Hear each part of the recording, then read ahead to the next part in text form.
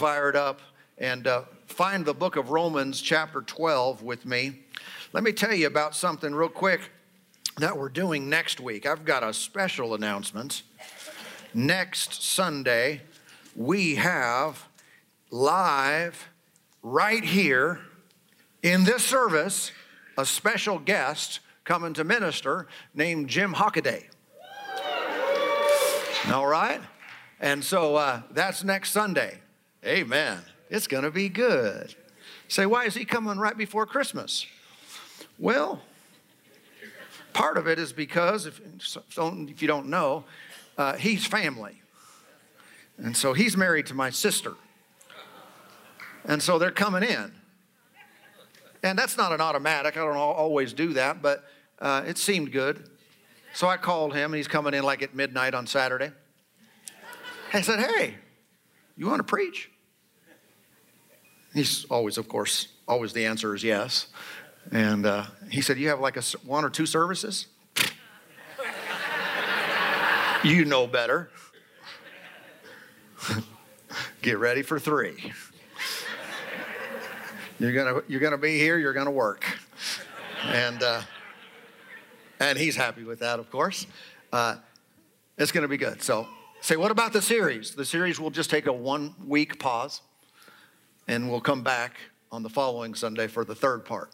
Good deal? Started a series last week, and it is called Fired Up. Amen? Amen? And if you missed last week, I do want to encourage you to make sure you can go back and listen to that, lest you be not fired up. All right? And so fired up. This is one of the missing ingredients. It's one of the primary missing ingredients to success in life. It, of course, also is true concerning God, concerning His Word, concerning our prayers, concerning using our gifts for Him. We have to have this component of fire to make things really work. And what many try to do, absent or without the fire of God, they find very little success. I don't understand. I memorized the verse. I learned the principle. But you lack the fire to make it work right. Let's read Romans chapter 12 again, verse 11. Romans 12, verse 11. It reads, not lagging in diligence, fervent in spirit, serving the Lord. So there's a proper way to serve the Lord. We don't want to just say, well, I serve the Lord. No, do you serve Him with fervency? That's the correct way. It's the proper approach to God, is a fervent serving of Him. Now listen to this from other translations. Amplified reads, be aglow and burning with the Spirit, serving the Lord. Glowing, burning.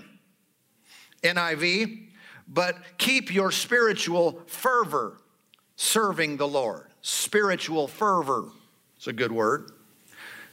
Living Bible, but serve the Lord enthusiastically.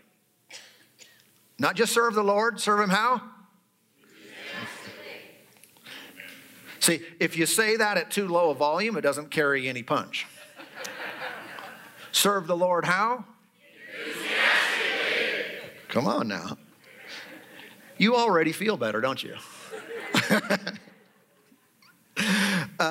Phillips says, let us keep the fires of the Spirit burning as we do our work for God.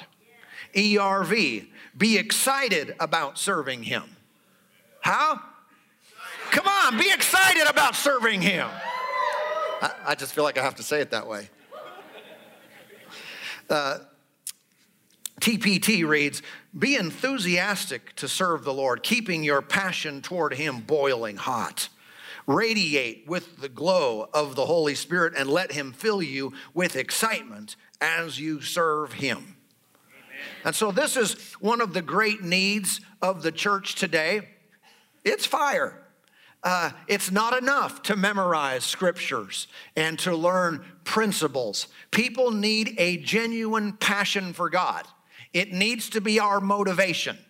I don't want to be a Pharisee. I don't want to be just a religious zealot, toeing the line and following every rule. I want to have a real love for God inside of me that compels me to do what I do and say what I say and pray the way I pray and live the way I live and come to church the way I come to church. Come on. If something is burning hot on the inside, it totally changes the outcome. We can do the right thing in the wrong way and end up with an undesired result. But if we will have this zeal for God, I think you could take this principle and this message and add it to everything else we teach. And everything else would take a step up. Amen. So you might want to bookmark this one. You might want to keep an eye on it. And so the next thing you learn, next thing we cover, you say, okay, I'm going to do that. And then I'm going to light it up. I'm going to get the principle. I'm going to get the message. I'm going to get the will of God. I'm going to understand his ways. And then I'm going to put a match to it. Not to get rid of it, Put a match to it. I'm going to add some fire to it, add some enthusiasm to it. I'm not just going to do it. I'm going to do it with passion. That is often, like I said, the missing ingredient in people's lives. It's interesting to me that God put gifts specifically in the body of Christ for this purpose. Meaning, he did not just put teachers and pastors in the church. And sometimes, those gifts can aid a fire and so forth. But it's interesting to me that he puts exhorters in the church. That he puts evangelists, and sometimes prophetic giftings can do this. But their message, their drive, what it does for us often, it doesn't teach us something new, but it lights a fire under what we already have. Their way of communicating and that anointing that goes out from them basically gets us off our blessed assurance to do something for God. Amen. I mean, sometimes the teacher is, a little bit, not understanding why I teach this. I lay it out plain, lay it out clear. No one does anything with it. And then someone else comes by and says it half as good, not as clear, not as precise, and everyone acts. Everyone does it because those are gifts from God. God really did put these things in the church because fire is so important. It is so vital. Amen. Let's consider for a moment why some believers are not here today. And obviously this is not a rebuke to anyone present. But consider why some are not present. Now, there may be a few good reasons out there. Not many, but, a couple. Maybe a couple good reasons out there. But you know why a large number of people, why a large number of Christians, even in our valley, are not in church today? It's not because they don't know. It's because they have lost their fire. They have lost their fervency. And they are completely okay with sleeping in, kicking back on the couch, doing some other activity. They have fire for other things, you might say it that way. They have passion for the slopes. They have zeal for their Christmas tree or something. But the things of God, that fire has gone out. And so they are comfortable doing other things. They're comfortable putting God on the shelf in their life. And this is what we must avoid. I'm not talking about a temporary emotional boost. I'm not speaking of being phony or fake or feigning some kind of smile, but I'm talking about a genuine fire in your belly for God and for his people. Last week I shared with you, and I hope you're putting this into practice, one of the ways we do this is by adding volume to what we do. Not figurative, but literally just raising our voice. I showed you that throughout the scriptures. Christians need to shout. Christians need to have some volume, not all the time, but at times in their life. One of my grandmothers, when she was alive, she lived in Southern California, and she had this car, this Grand Marquis. But in this stage in her life, she was very mobile. She could go anywhere she wanted, but she didn't go very many places. Basically, she would drive her car just within a few miles of where she lived. And I guess everything she needed, groceries and all that stuff, everything was pretty close. So she never got on the freeway. And so her car basically never went like more than 30. You know, it's got this big engine, and she just goes 30 or whatever the speed limit was. And apparently it had caused some problems in her engine. It's like that thing was designed to go faster than that. And occasionally, at least, you have to go fast. Amen. How many guys can relate to that? Come on.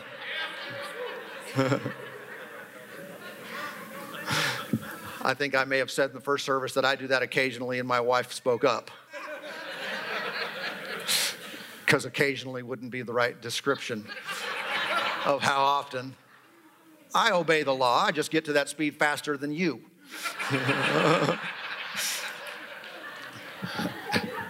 Anyway, your spiritual life also needs to get moving.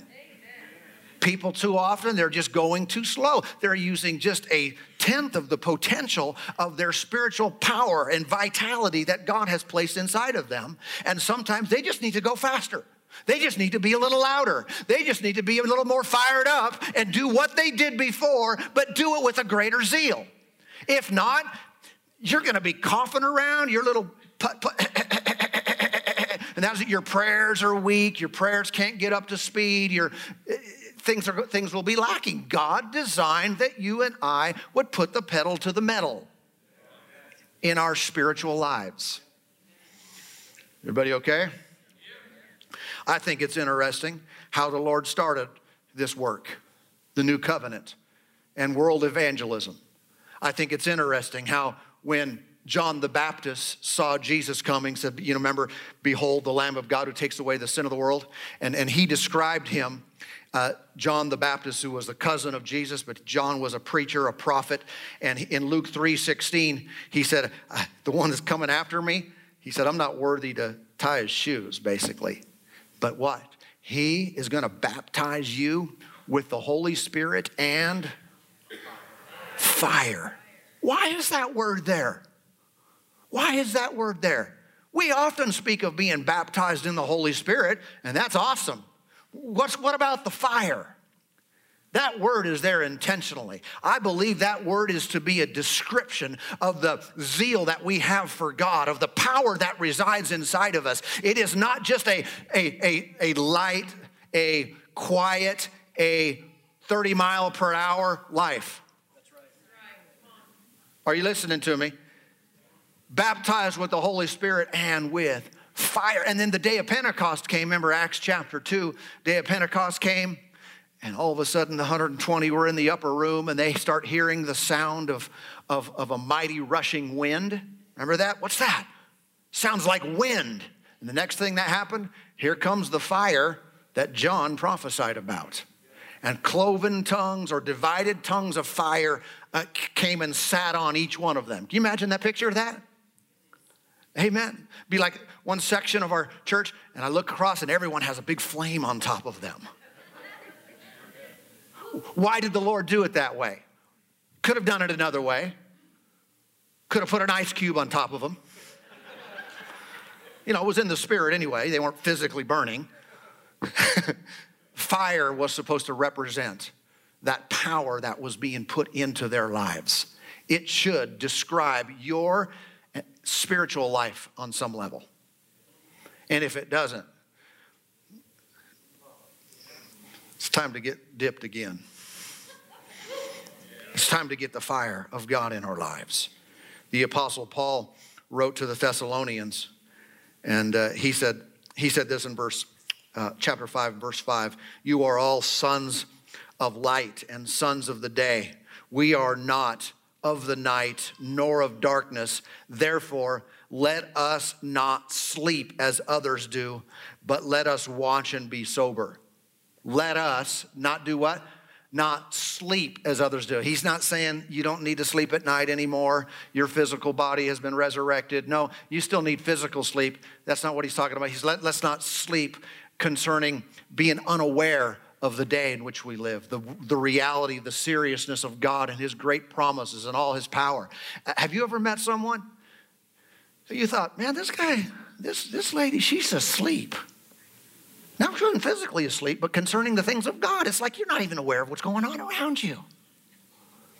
It reminded me of Bob. You know Bob? Let me show you Bob.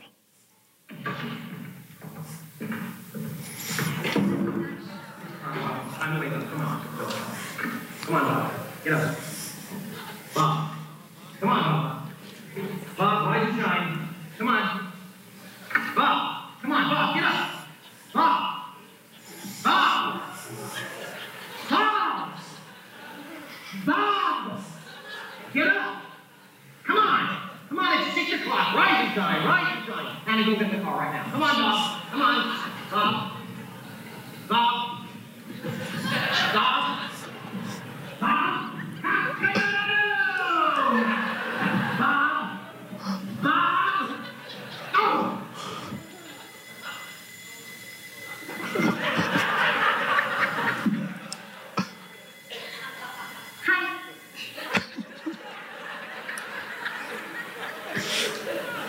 I'm really praying that's not the way we are spiritually. But if so, may this message and may the presence of God today be that alarm clock. Well, we can just live spiritually and be unaware of what's going on. You know, the Proverbs says in 1:32, the complacency of fools will destroy them. And so I don't want that to be the description of my life and my walk with God. Amen. If you would, turn with me to 2 Timothy. It's a right turn from where you were. 2 Timothy chapter 1. Maybe you're familiar with this passage. It's awesome. It tells us what we're supposed to do. Paul writing to Timothy, you know, Paul was a spiritual father to Timothy. And so Timothy was a young man relatively. He wasn't like a 20-year-old or anything like that, but he was still young in some respects. And so Paul would speak into his life. And this is what he said in verse 6, 2 Timothy 1:6. Therefore, I remind you to stir up the gift of God which is in you through the laying on of my hands. What did Timothy need to do? Now, by the way, Timothy, he's no slacker. He's a pastor. He pastors in Ephesus. By some accounts, there may be 30,000 people in his church. And yet Paul is still saying to him, Timothy, you got to keep it stirred up, man. You got to keep that gift stirred up within you. Why would you say that? Because even for someone being used of God, you can let that fire go down. Listen to this same passage from the Amplified Bible. It reads, that is why I would remind you to stir up, rekindle the embers of, fan the flame of, and keep burning the gracious gift of God, the inner fire that is in you by means of the laying on of my hands, with those of the elders at your ordination. Isn't that good? So even Timothy has a real genuine gift from God. This gift came through the laying on of hands. Not all gifts come that way, but some do. And he needed the instruction. He needed the reminding, if you will, to keep that flame burning hot. And if he didn't do that, his gift would be unutilized. It wouldn't be fully maximized. He had to keep himself and that gift in him stirred up, fanned into a flame. Well, what causes a person's flame to go out, their fire to wane? You know, there's different things that do, but one of them has to do with the associations. It has to do with your wet blanket friends.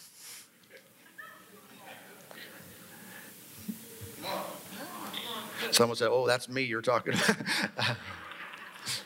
Well, we'll dry you out here. And you know, your associations can have a huge effect upon you. And there are often people who they go around putting everybody else's fire out. And there's just a wet blanket going somewhere to happen. Anytime someone gets excited, they're trying to tamp them down. Anytime someone has zeal for the Lord, they're calling them extreme or something like that.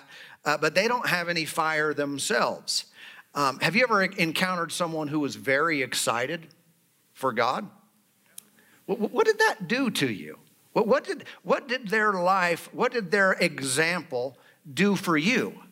I tell you, it can be very, very beneficial to get around people who are boiling hot, on fire for the Lord. Because their excitement wears off on us, it becomes contagious. Likewise, those who are lukewarm also have an effect upon others. It's often a negative effect. But I don't want to surround myself with lukewarm people. I don't want to surround myself with a bunch of wet blankets lest they put my fire out. Everybody okay? So I'm asking you, here's a real important thought for today. Who do you spend time with? And what's the condition of their life? What's the condition of their zeal for God? And is it having a negative effect on you? If every time you're around certain people, you know who they are, and do they inspire you to live for the Lord more or less? Do they encourage you to be involved in the things of God on a greater level? Or are you more likely to sin when you're with them? Are you more likely to put church and worship and prayer and the Word of God on the back shelf as a result of being with them? Hallelujah, hallelujah. Are they the ones that are always encouraging you to go hit the slopes on Sunday morning? Just a thought. Okay, a good thought. We need to look at who we are with and the impact they are having upon our lives. You know, Samson, you ever heard of him? Samson from the Old Testament, the book of Judges, chapter 15, is an example I want to use. But Samson was a man that was called of God and anointed as a judge of Israel to bring deliverance from the people, the Philistines. And Samson, had the special gifting, and it was strength. And so he was able to do what it took many people to do all by himself. And he wasn't exactly a role model, by the way. He had women problems. He was self-centered. And anyway, there's a lot about his life we don't want to follow, but we do see some types and shadows and how the gift of God works and so forth. But one day he was getting back at the Philistines, and so he was fired up, you could say. I don't know that his motive was good, but it does give us a type and a parallel here, is he went out and got foxes, tied their tails together, put a torch in between them, and let these foxes, 300 foxes, by the way, and let them off into the fields of the Pharisees to burn up their crops. But I think that's interesting. I think about the fire between two, and I see that principle carrying out into our day. In fact, when Jesus had his disciples, he sent them out by twos. Pair up and go into this place and this place. And they seem to have more effectiveness when they would go as a pair, as more than one. In the Acts of the Apostles, we often read about Paul and the different teams. Paul and Silas would go minister together. God wants to use the fire in one and the fire in another to create something that will totally light up an area. Amen. Maybe that's why God in the beginning created Adam and Eve, right? And that marriage. It's supposed to be a fire there. That's why he didn't create Adam and Eve and Eve and Eve and Eve and or whatever their names are. Polygamy is what I'm talking about. That wasn't his design. But he created a man and a woman, and that's supposed to do something. It's supposed to elevate their spiritual life. Now, don't take by this by any means if someone's saying, I'm married to a wet blanket. I guess I just need to get away from them. No, you don't. No, you need to pray for them. You need to have fire yourself, but that covenant is an important thing. And you pray for them. Say, how long? Well, the rest of your life. And you get to a place where hopefully the fire can be mutual and you can go together. It is harder if it's only one person. That's just a fact. but you're in there, so, seek the Lord, pray. But God does work this way. I know that if we spend the right time with the right people, it can have a tremendous impact. I could look back at my own life and note that some of the ways that God got me to where I needed to be was through the fire in other people. Relationships were established. It's like, man, this is a God connection here. Because I went around this person, I pray more. When I'm around this person, I seek the will of God more. I want to do his will for my life. When I'm around this person, all I want to do is goof around. But this person, they have a positive effect. And of course, we ought to have that positive effect upon other people. I recall sharing with this lady years ago about these special meetings where we were doing these special meetings and God was moving, revival type meetings. And I remember inviting this lady and telling her about what was happening. I said, you should come to this. And I was telling her some of the things that were going on and the healings and the different things that were going on. And she looked at me and she said, you're like on fire. I didn't realize how big it was inside of me and how it was coming out my eyes and coming out my words. And because of that, well, yeah, I'm going to come. If I would have been just kind of ho-hum, hey, yeah, if you ever want to come, maybe I could save you a seat, if you have time. People don't respond to that. Sometimes you have the same message delivered in a different way, and it produces an entirely different result. This is why evangelism works when the people who are speaking and sharing Jesus are excited about him. If we're not, it just doesn't have the same effect. Great information without fire often gets ignored. There's an old saying or a quote. It's often attributed to John Wesley. I don't really know where it came from, but it goes something like this. Light yourself on fire and people will come from miles away to watch you burn.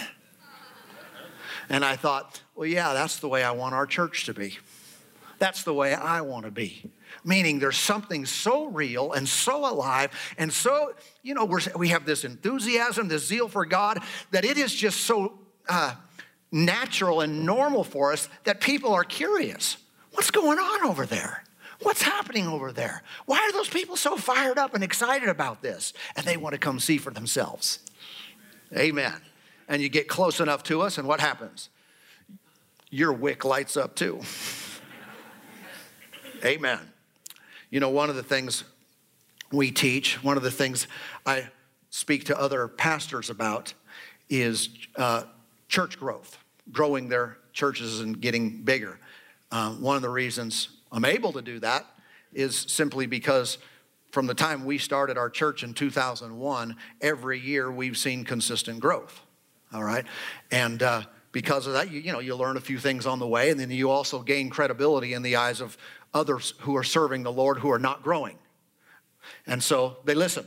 And I'm happy to oblige. I'm happy to share what I know, and I love to do it. Love to see the kingdom of God increase and expand it all over the world. And so we teach, different principles and this principle here and there. And some of it just comes down to this, though. No matter what your systems are, no matter what your principles are, one of the often overlooked qualities of effective ministry is simply that you are excited about what you're doing. You can have the best program in the world. You can have the best system and the best strategy and the best logo and the best location. And if you are not excited about the things of God, if your wood is wet, that's the problem. Because who wants to listen to that if it's not real to you? Amen. And that's true for you and me and all of us in our lives. This works when we're excited about it. If I go to a passage and I look at a scripture and I begin to teach something that you've heard before, something that maybe you've studied many times in your life, and your first thought when the scripture is about to be read is, yeah, I already know that one. Yeah, I've heard that one like a bunch. Can we do something new? You know what my understanding of that is you don't have it like you think you have it. When you have this, it could be John 3:16, and you're like, oh, good. That's a good one right there. God so loved the world. It may be the very first verse you ever heard in your life. And when you hear it, it lights up on the inside of you. That's when you know you have it. But if it's, here we go again. Your wood is wet. And it's time to light this thing up, because God's word does not work for those who are not excited about it. And if you're saying, oh, I'm not, I see what you're saying. That's me. What do? I've told you a couple things and we're not done. Lift your voice and shout, even when you don't feel like it. I'm telling you, praise God with volume. I'm saying get around people who also have this zeal for God. I'm trying to create a ministry here that facilitates it. That's why we say get involved and serve and get on a team. You need to get around people who are fired up. That's why we say get in a life group, connect with people. You've got to be around people, rub shoulders with those who are doing things for God. Amen. Those are two of the principles. We're not finished yet. But let me show you one more verse today, and then we'll wrap it up. Till next time. It's in the book of James. James chapter 5. And I want you to notice with me James 5 and verse 16. It reads, confess your trespasses to one another and pray for one another that you may be healed. Now, how many recognize you're not confessing your trespasses to one another or praying for one another if you're not with one another? This was written before you could text someone. Sorry. You actually had to be in the same vicinity. You couldn't even call them on the phone and say, hey, sorry about that. Wanted to, and then seek their prayers. You had to be within the same area as them. I believe it's possible to pray for people who are far away. There's no doubt that you can do that. But I would rather pray for someone who's right with me. If you call me and say, Pastor, would you pray for me? I'll do it. I'll pray for you. I'd rather you be here. I'd rather put my hands on you. Let the power flow out. I'd rather release the anointing into you. Why? I see that in Scripture, and it's just, there are more results that happen that way. Yeah? I can tell you times, and if I had time, I'll tell you some stories. But I know my life has greatly been impacted by being present where fire was. And I say fire in the spiritual sense, where the anointing of God was on some other man or woman of God, and I got my head in there. You know what I mean by that? Put your hand right there. Touch me. Put your hands on me. Let that power flow. I remember when I was a Bible school student, and the man of God, the prophet, would sometimes lead this meeting called prayer school. And I heard one day, hey, Brother Hagin's laying hands on people today. And I was working. As I went to school and then worked some days at the airport, and I'm wearing my khakis and my shuttle shirt, and I would get to those prayer meetings as often as I could. But this day I'm working, but I heard he's laying hands on people today. I thought, and I'm at work, looking for someone to cover for me. Can you switch with me? Switch with me. I need to leave. And I put my pedal to the metal, make sure my car worked. Worked well. And I remember going over there and running in there, not dressed like everyone else was, because I knew there's going to be a transfer of anointing here. And I got in that line. It's like, put that on me. Listen, some of you probably never have experienced this. I know many of you have. You've never experienced the power of God going from one person to another through the laying on of hands. It is awesome. And if ever I get an opportunity, I'm in that line. I'm in that line. I tell you, I know my life has been changed and I've been added to. And again, I can't go through all the stories right now. But if you get that opportunity, you get in the line.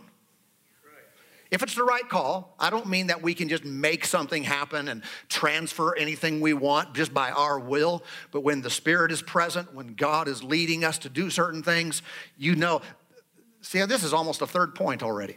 But that fire gets transferred. Gifts sometimes get put in. That's how Timothy got his gift. They laid hands on him, and all of a sudden he was, supernaturally enabled to do what he couldn't do before. Praise God. Anyway, the book of James, this is the verse I was trying to get to. The latter part of the verse says, the effective, fervent prayer of a righteous man avails much. What kind of prayer avails much? Fervent prayer. You saw the right word there. The fervent prayer. What if my prayers aren't fervent? They don't avail much. They don't access the power that we want and that we need. There is a certain type of prayer that makes a difference, and it's a fervent prayer. I tell you, sometimes our prayers, they lack heat. They need to be brought up to temperature. They need the zeal and fire of God behind them. And I'm not saying it's just emotional, but if the presence and power of God never affects our emotions, we might be misconnecting here. I'm not an overly emotional person. I'm not quick to cry, but I tell you, I've been under the presence of God before where tears are coming down my face. And I'm thinking, hey, this is not how I act.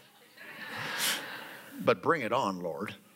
And I've prayed for things that were real and that were alive, and it sometimes is expressed physically, it's expressed emotionally, but I'm not talking about just starting in an emotional standpoint. I'm talking about it's coming from deep within. There's a fire, there's a zeal like Jesus had when he flipped over the tables. Amen. Why do some people lack effectiveness in their prayer? Lack of fervency. Lack of fervency.